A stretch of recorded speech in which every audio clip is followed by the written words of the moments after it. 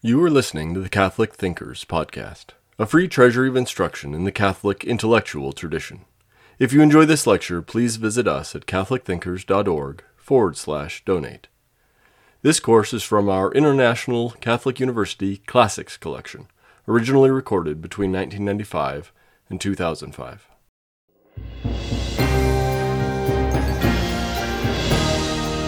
The Catholic Church began to experience the nature of modernity, essentially, I think, in the 16th century.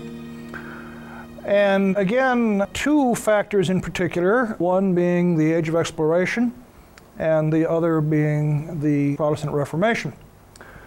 Now, it happened that the first European countries out of the starting block, so far as world exploration is concerned, were Spain and Portugal, which remained devoutly Catholic countries even after the Reformation. And as a matter of fact, the Protestant countries of Europe, for whatever reason, were a little bit slow in getting in on the race for world empire. And the discovery of the world beyond Europe had an enormous effect on the Church, because for the first time in 1,000 years, they found themselves confronted with societies of people who had never heard of Christ and who had never been exposed to the gospel. And the Catholics believed implicitly in the words of Jesus, "Go forth and make converts of all nations." There were to be no exceptions to that. The first place where they began to do this was in what we call Latin America. Right off the bat, that raised some very significant questions. There were people who asked the question, well, are these Indians, as Columbus called them, human beings, or are they creatures of some subhuman character? The answer to that question was of momentous consequences, because if they were subhuman, then they could not be baptized and join the church.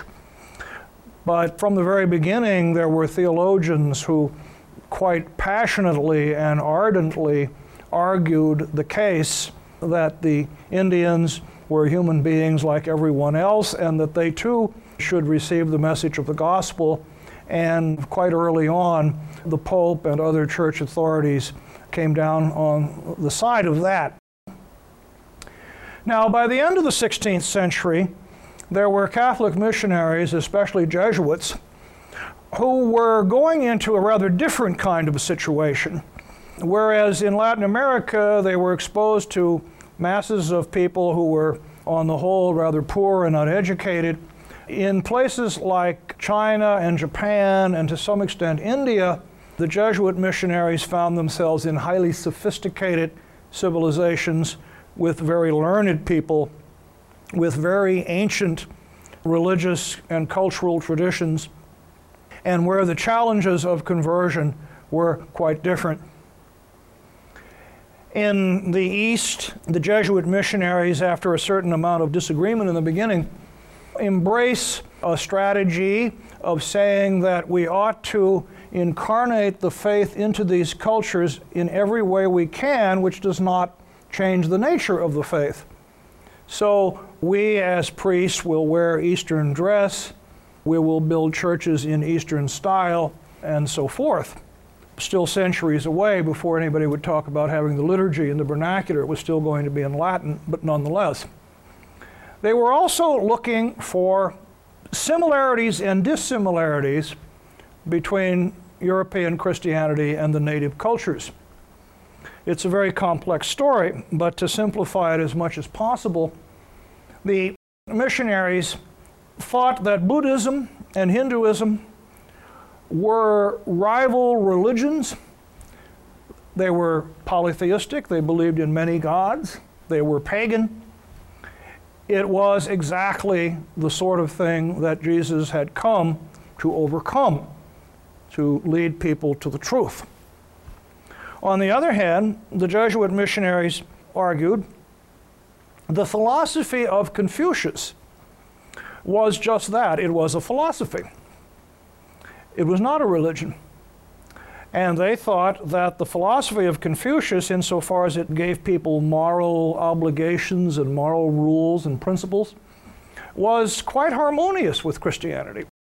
And there was no reason why a good Confucian couldn't be a good Christian. and why the teachings of Christianity might not be expressed sometimes in Confucian terminology.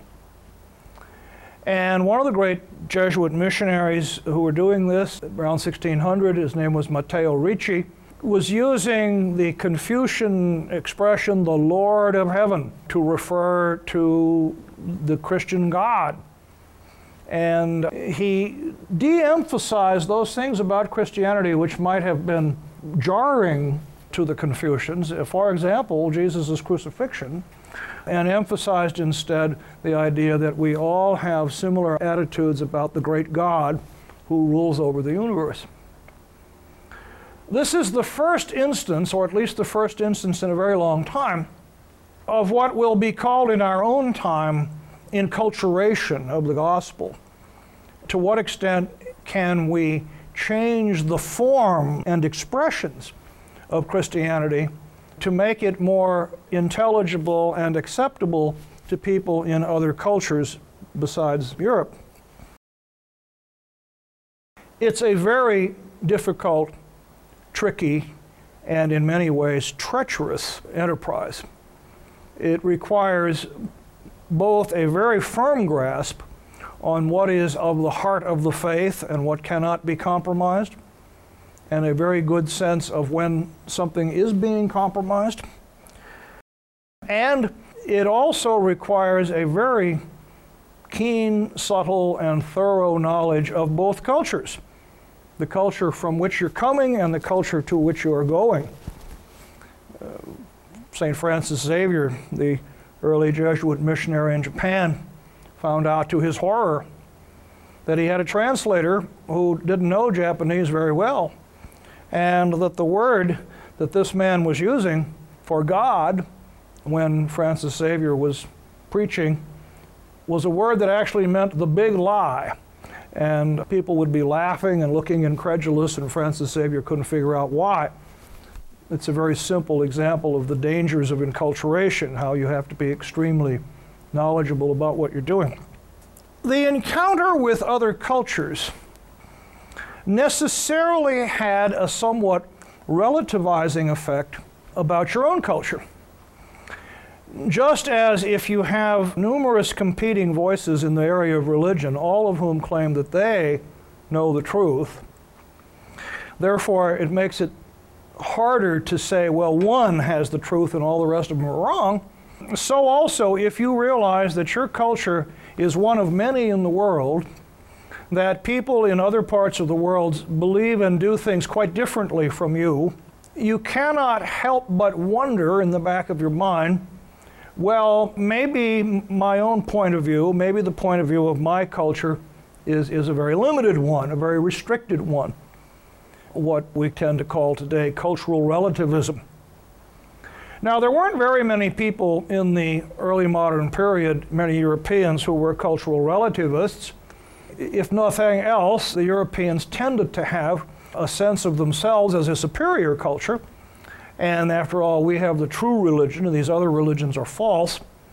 But at the same time, the Jesuits in particular were honest enough to see that these other cultures couldn't simply be brushed aside as insignificant, that there was in fact something very substantial here, that it was a very ancient tradition, that it was very rich in many ways, that it represented some very deep thinking on the part of various individuals and could not simply be brushed aside. And they began translating Buddhist texts, Hindu texts, Confucian texts into European languages so Europeans could study them, even as they were translating Christian texts into these other languages. And so people in the West increasingly began studying the writings of other cultures. And as I say, that had a tendency to put their own culture into a somewhat relativistic perspective.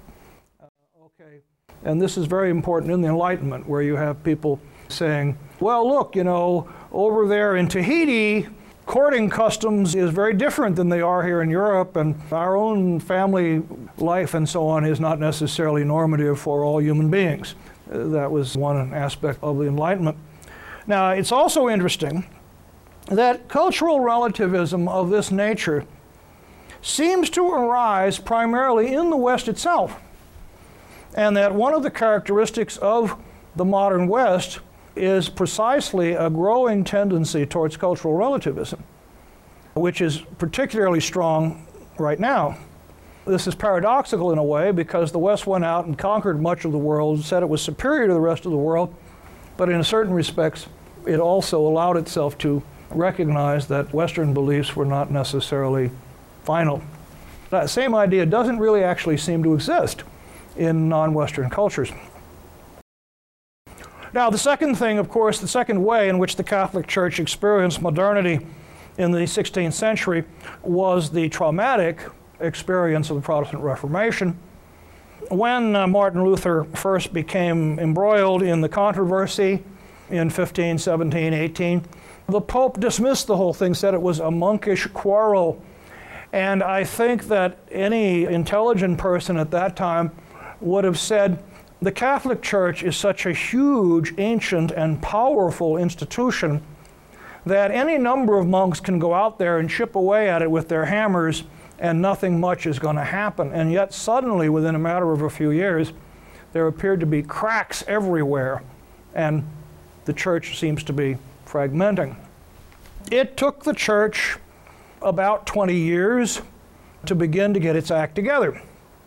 For about 20 years, Protestantism spread often enough because it didn't even encounter a great deal of resistance.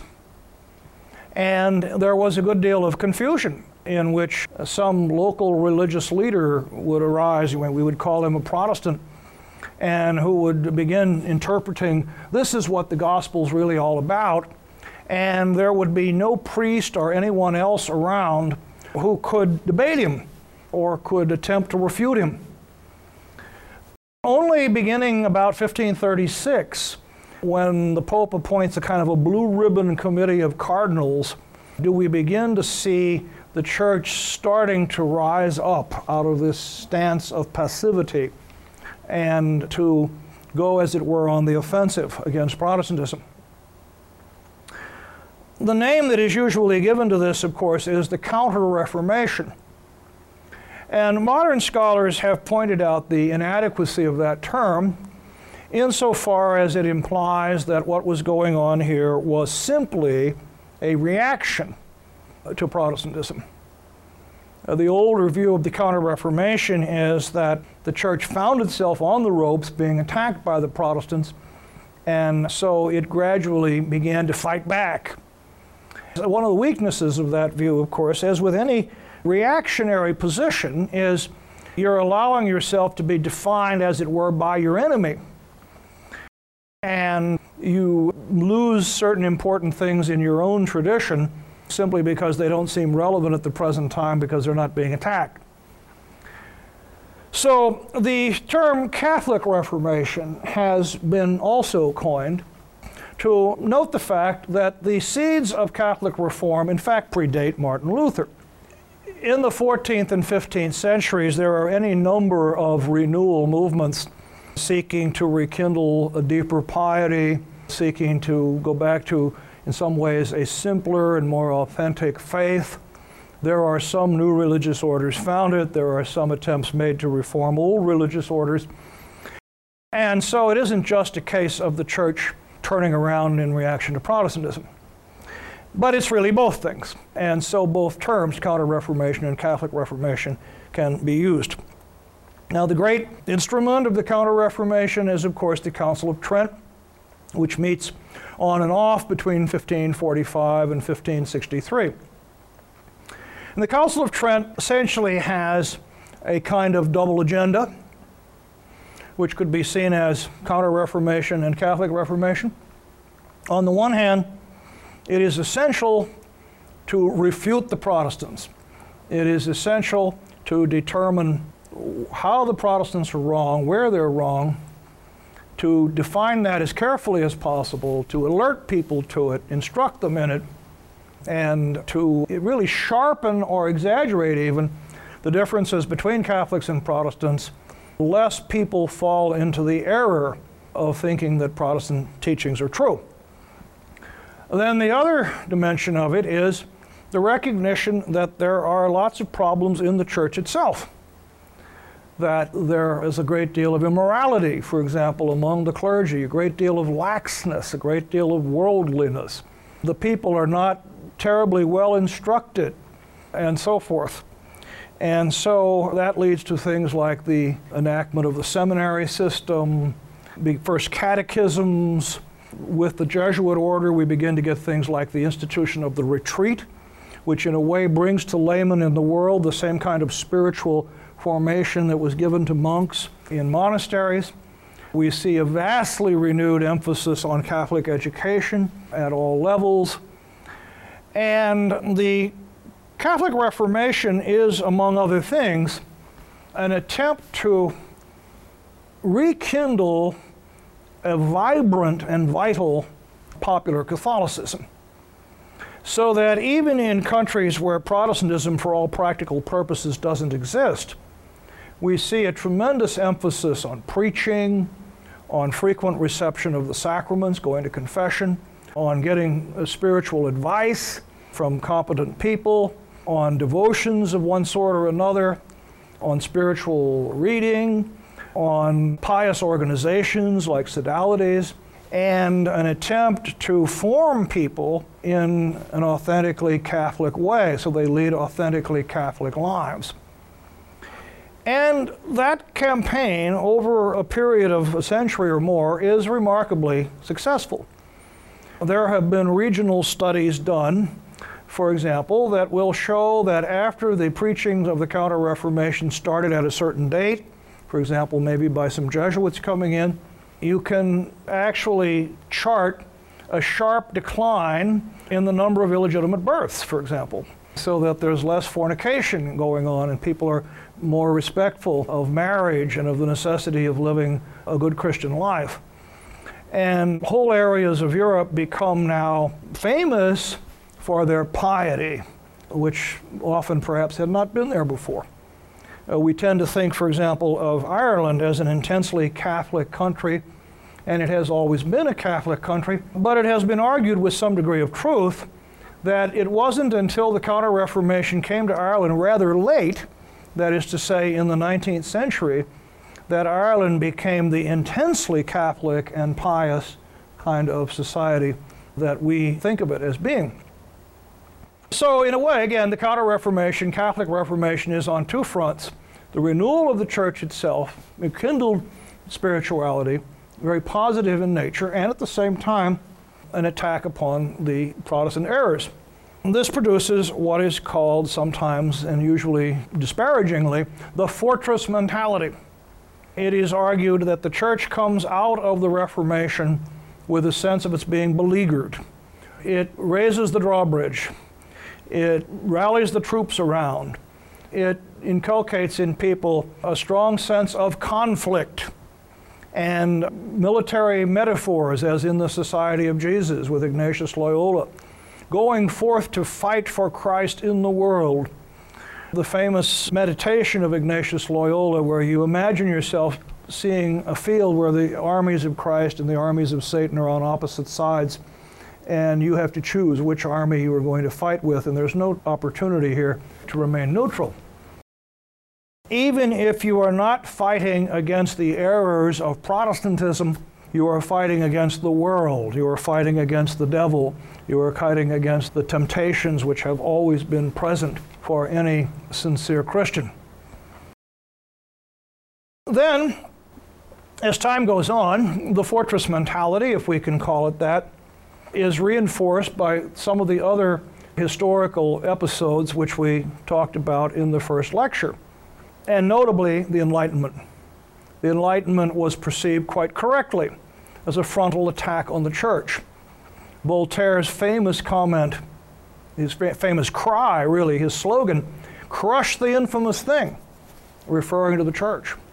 The church, the enemy of progress, the church, the enemy of the human race, the church, the enemy of enlightenment, and then all of that quite vividly carried out in the violence of the French Revolution. And the French Revolution influenced not just France, but it was exported to other countries, and so the church found itself persecuted in a number of different places.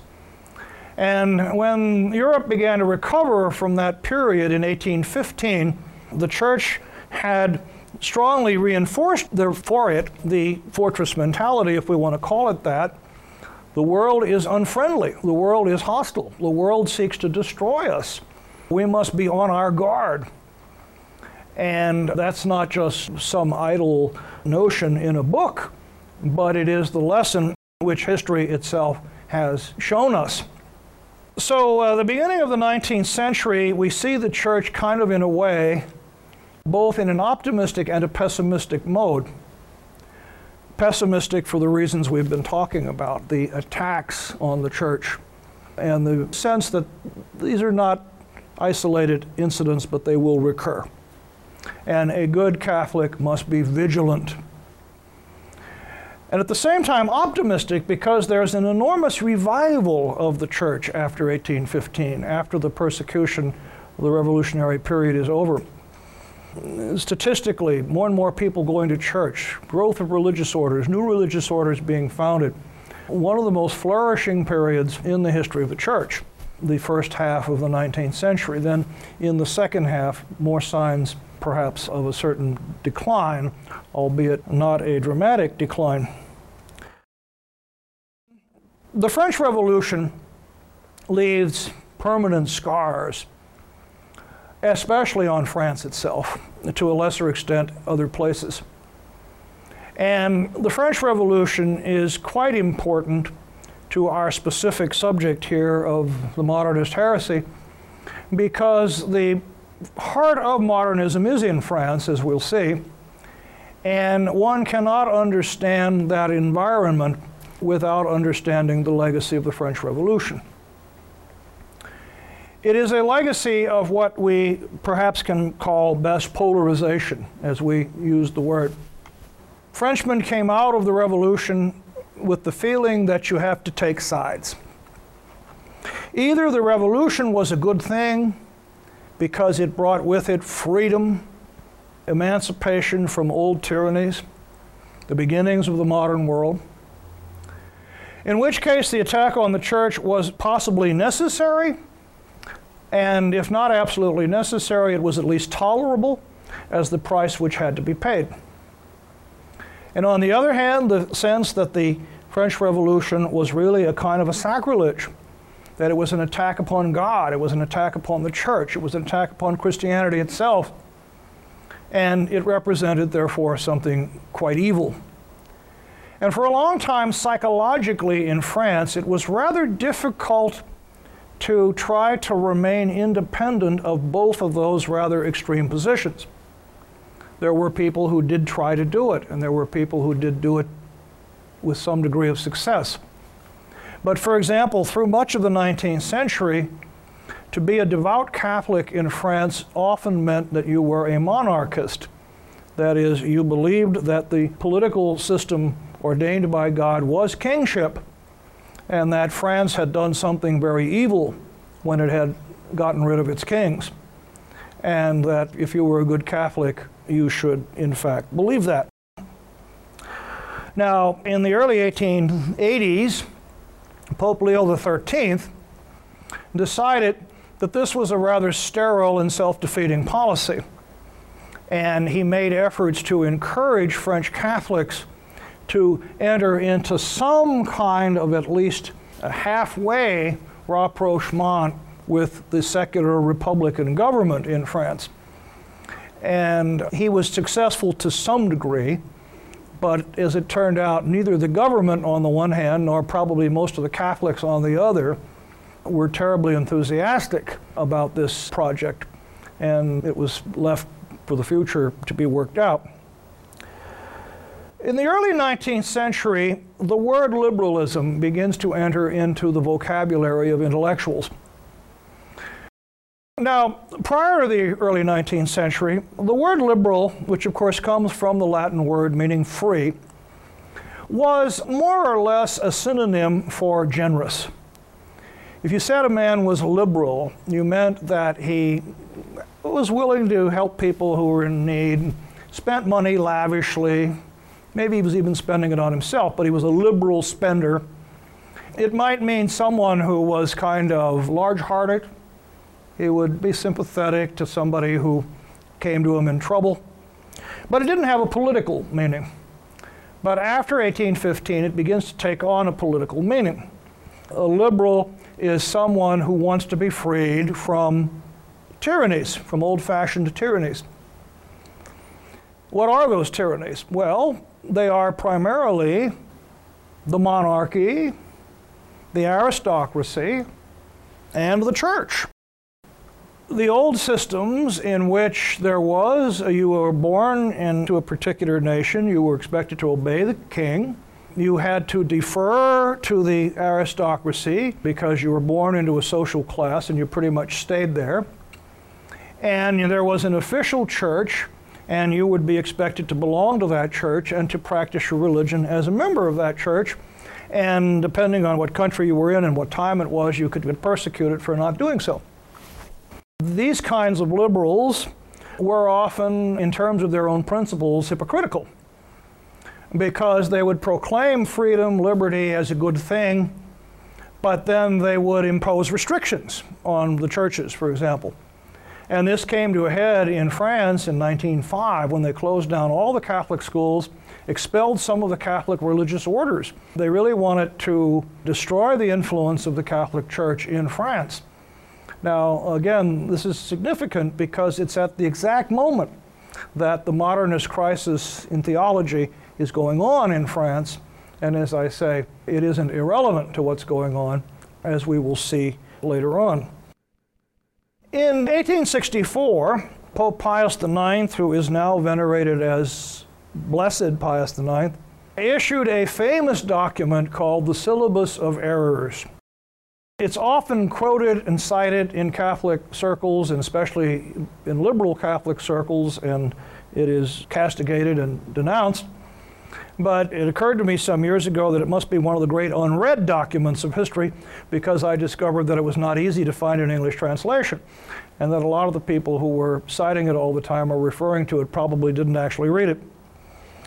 Now, the Syllabus of Errors was a very blunt document denouncing and condemning what the Pope identified as a whole series of errors.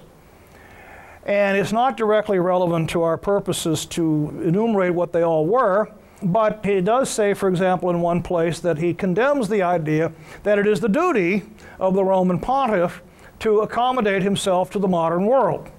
He condemns that. Well, it seems to me, and this has often been ridiculed and so on, it seems to me that if one thinks about it, it's a perfectly sensible principle. Who would ever want to be under the obligation to accommodate themselves to the modern world? Surely we must approach the modern world with a spirit of balanced criticism, in the same way we approach everything else. And that I think Pius IX had identified an aspect of modernism, which I spoke of in my previous lecture, the uncritical embrace of change, the uncritical embrace of modernity as always necessarily better than what went before. Now, Pius IX is also castigated often because in the Syllabus of Errors he condemns liberalism. But it's been pointed out, and I think correctly so, that he undoubtedly had in mind continental liberalism as he knew it, the liberalism of France, the liberalism of Italy. The people who took away the Papal States in 1870 and incorporated them into a new Italy, and who then began imposing restrictions on the church, were calling themselves liberals. The anti-clericals in France, who closed down the parochial schools and expelled the religious orders, called themselves liberals. Pius IX probably did not have much familiarity with American liberalism, which might be seen as a more benign form of liberalism, one which the church could accept without any trouble, as in fact most American Catholics did. But on the continent of Europe, and of course the tendency was always for the Vatican to look primarily at Europe as the center of the church, on the continent of Europe, liberalism was, I think, understandably viewed with a considerable degree of suspicion. Now, during the 19th century, we have a number of other isms that develop. The 19th century invents the word, the suffix ism, and we have all kinds of isms. There is communism, for example, although this doesn't begin to attract too much attention until the later part of the century. There's nationalism, in which you have almost a religious veneration for your own nation, and in which there are attempts made to actually substitute loyalty to one's nation in place of loyalty to religion. And the popes and other religious leaders are very cool and suspicious of nationalism as really a kind of an idolatry in which loyalty to your nation supersedes everything else. There is materialism, the philosophical claim that the only thing that is real is what can be felt and touched and seen, that anything beyond that is an illusion. And certainly there is no survival after death. When you're dead, you're dead. And there had not been very many atheists prior to the 19th century because people like Voltaire thought that atheism was irrational. You had to think that there was a superior intellect who had planned and created the universe. But in the 19th century, you begin to get a growing number, a small minority perhaps, but a growing number of people who are actually denying the existence of God. And not only denying the existence of God, but saying that belief in God is actually a bad thing, and that atheism is to be preferred. So again, a growing atmosphere in the 19th century that while religion in one sense is flourishing, in another sense, there are far more threats, dangers, antagonisms, enemies than there had ever been before. And these were not dreams. These were not paranoid fantasies. These were realities. Somewhat paradoxically, perhaps, or even worse, we find that by about 1870, there are some people who are calling themselves liberal Catholics. And this is a term which continues in use down to the present time. And it is a term which is, in fact, quite slippery, as the term liberalism itself is quite slippery. Now, it's probably significant that, for the most part, those who called themselves liberal Catholics were Englishmen. Now, of course, the Catholics were a rather small minority in England, but they did have some fairly prominent individuals associated with the church. And the reason why it's probably significant that some of them began to use the word liberal is because in the Anglo-Saxon countries, you could see liberalism as essentially a benign thing, not hostile to the church. Catholics after 1828 in England basically had unlimited religious freedom. Catholics in the United States had unlimited religious freedom. The attacks on the church that were taking place in France and Italy and other places were not taking place in the Anglo-Saxon countries. Now, what did it mean to be a liberal Catholic? Well, on one level, it had a kind of a political meaning. The Papal States, as I said, were seized by the new nation of Italy in 1870. The Pope obviously regarded that as a terrible injustice.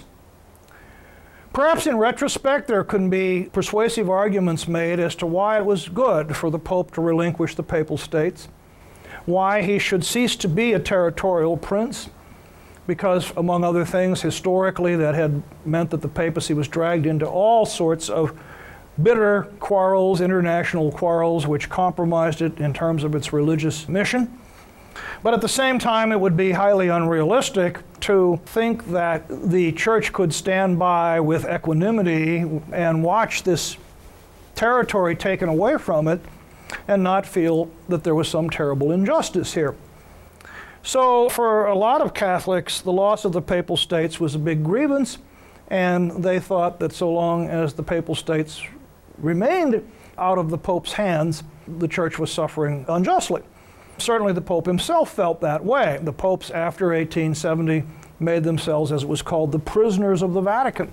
They would not come out of the Vatican not until John the 23rd in 1958.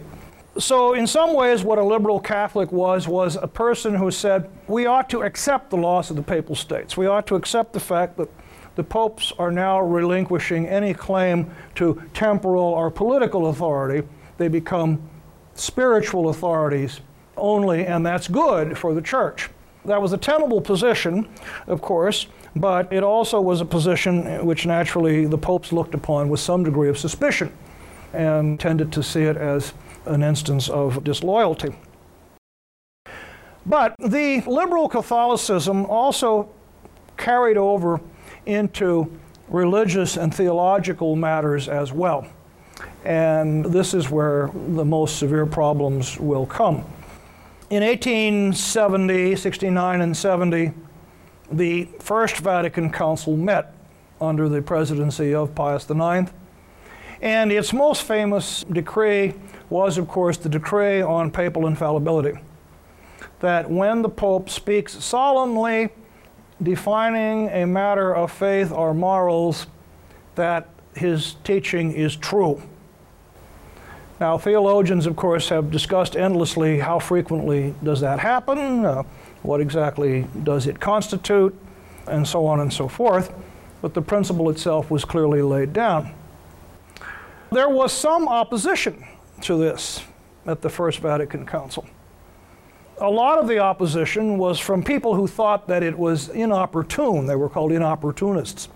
The teaching may be true, but now's not the time to say it, because the papacy is already kind of under attack, and this looks like a sort of an act of aggression on the Pope's part to inflate his authority. But there were also some who didn't believe it.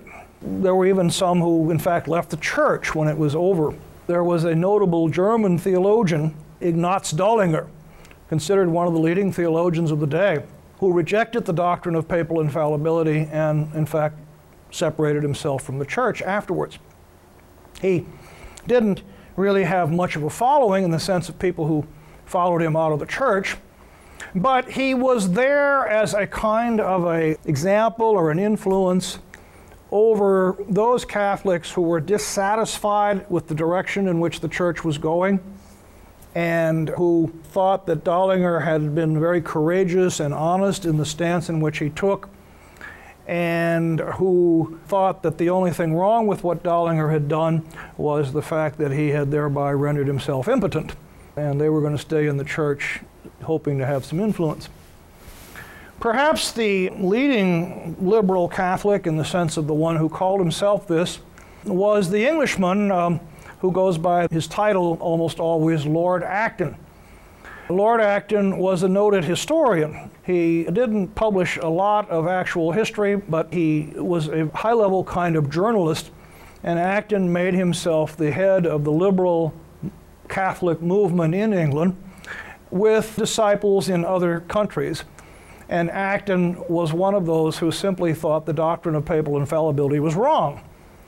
He didn't leave the church, he stayed in, but he simply thought it was wrong, and said so. Although in the wake of the definition of Vatican I, he had to withdraw more and more from church controversies. The fact that he was a layman probably meant that he escaped any sort of condemnation for heresy. Then there is the fascinating and perennially controversial figure of John Henry Newman.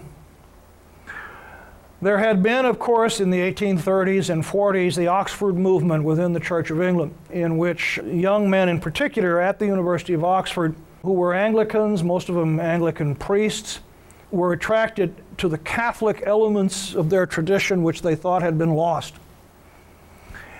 And they were trying, if you will, to re-Catholicize the Church of England, what is sometimes called Anglo-Catholicism. Some of them remained in the Church of England and succeeded fairly well. Others, like Newman, concluded finally that this was a brick wall, that they were claiming things for the Church of England which weren't true. So Newman, in the middle of the 1840s, becomes a Catholic, he becomes a priest, he joins a religious community called the Oratory, and he continues to write. Newman was one of those who considered the doctrine, the definition of papal infallibility to be inopportune, but he did submit to the definition after it was made. Newman is, in fact, well, he's known for many of his writings, but in some ways the most important of his works, especially for our purposes, is an essay called On the Development of Doctrine, Essay on the Development of Doctrine. And Newman's position here was that if one goes back to Scripture in the New Testament, you obviously don't find fully laid out the doctrine of the Trinity, for example. The word doesn't appear in the New Testament. The idea of the 7 sacraments, or even a blunt, straightforward, straight-out statement, Jesus Christ is God. These positions, these doctrines come into existence later. The church proclaims them and states that they are authoritative. So what fascinated Newman was the question of how this seeming change could take place, the development of doctrine. Certain things don't seem to be recognized or acknowledged until you reach a certain point in history. Well, Newman was firm on the principle that there can be no real innovation in matters of faith. There is what the church calls the deposit of faith, which is complete with the Holy Scriptures. So you can't explain the development of doctrine by saying, well, new ideas, new teachings. And he uses something like an analogy from biology, from the acorn that becomes the oak tree, or the baby who becomes a mature man. And he says that while in many ways the development may seem to depart rather dramatically from the origins, from the tiny little origins to this great tree or this fully developed man, that in fact we know it's the same being, and we know that the seeds of it were always there, and we know that the later development is an authentic unfolding of what has been there since the beginning. And so Newman lays this down as the criterion for the development of doctrine. Now, because of that fact that he talks so much about it, he has sometimes been claimed by those people who call themselves liberal Catholics. But it's worth noting that as I've often said, Newman thought the word liberal had 4 letters in it. He always uses it as a term of opprobrium. And what he meant by liberalism in religion was your own point of view, that my beliefs are determined by what I think is right, individual judgment, private judgment, personal judgment. Whereas authentic religion, he says, involves submitting yourself to the Word of God as the Word of God is authoritatively interpreted for you by the church. So Newman in the long run is far from being a liberal, at least in the more radical sense of that term, although, as I say, he's sometimes been called a liberal. Now, the liberals, as I say, were uneasy with the definition of papal infallibility. Partly they just thought it wasn't there. They thought, well, you can't interpret thou art Peter in that way. But others, because they said, well, it's going to have a very bad effect. It's going to make it look like we're trying to exalt the Pope's authority. It'll make people more suspicious than ever of Catholics. But more generally, the Catholic liberals like Acton were people who thought that in some way or another, the church has to make some attempt to accommodate itself to the modern world. And for Acton, the key issue was freedom in terms of his liberalism. He believed that the great achievement of the modern world was the discovery of freedom, the enshrinement of freedom in the political institutions, the valuing of freedom. And the history of the church with the Inquisition and things of that nature were to him a terrible embarrassment. And he thought that the great error of the papacy, the great error of the modern church, was it sort of dragging its feet in this matter.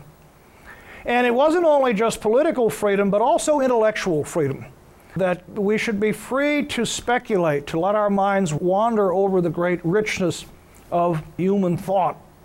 In 1880, Pope Leo XIII also issued an important document called Aeterni Patris, the Eternal Father, in which he declared that St. Thomas Aquinas was the preeminent Catholic theologian, and that his teachings were to be followed in all seminaries and all other Catholic institutions of learning. He was to be given pride of place. Now, this would create very serious problems for the people whom we call modernists, and it caused grave misgivings for some of those who called themselves liberals, who wanted to explore some of the contemporary schools of thought to see how the faith might be reconciled with those. At the beginning of the 19th century, there had been a German Protestant theologian named Friedrich Schleiermacher, who had written a book which was addressed to what he called the cultured despisers of Christianity. And the very phrase, the cultured despisers of Christianity, quite obviously indicated a certain sense of inferiority. Why do these highly educated people not respect us? Why do these highly educated people not take us seriously? He was thinking here primarily of the spirit of the Enlightenment again, the skeptics, those who said Christianity was superstitious, falsehood. If we show them, Schleiermacher said, that we too are enlightened, that we too are highly intelligent, that we can come to terms with the best of modern thought, that we're not bogged down in a pre-modern worldview, then they will respect us, and there will be a new revitalization of Christianity taking place as the skeptical intellectuals once again can affirm Christianity. This is the beginnings of what's usually called liberal Protestantism. And liberal Protestantism is an agenda of progressively discarding certain beliefs or doctrines that are considered to be no longer credible. For example, most miracles is no longer being credible, in order to enable the modern doubter to respect the faith. Now, the liberal Catholics like Acton were not going nearly as far as someone like Schleiermacher was prepared to do, but they were not unaware of the existence of liberal Protestantism. Newman himself thought one of his great missions in life was to fight against liberalism in religion, including liberal Protestantism. But there were others, and he had associations with some of them, like Acton, who tended to move in the other direction. However, it also, on the part of the liberal Catholics, tended to be somewhat vague, so that the definition of liberal Catholicism in the late 19th century is a fairly elusive kind of definition. We hope you enjoyed listening to Catholic Thinkers.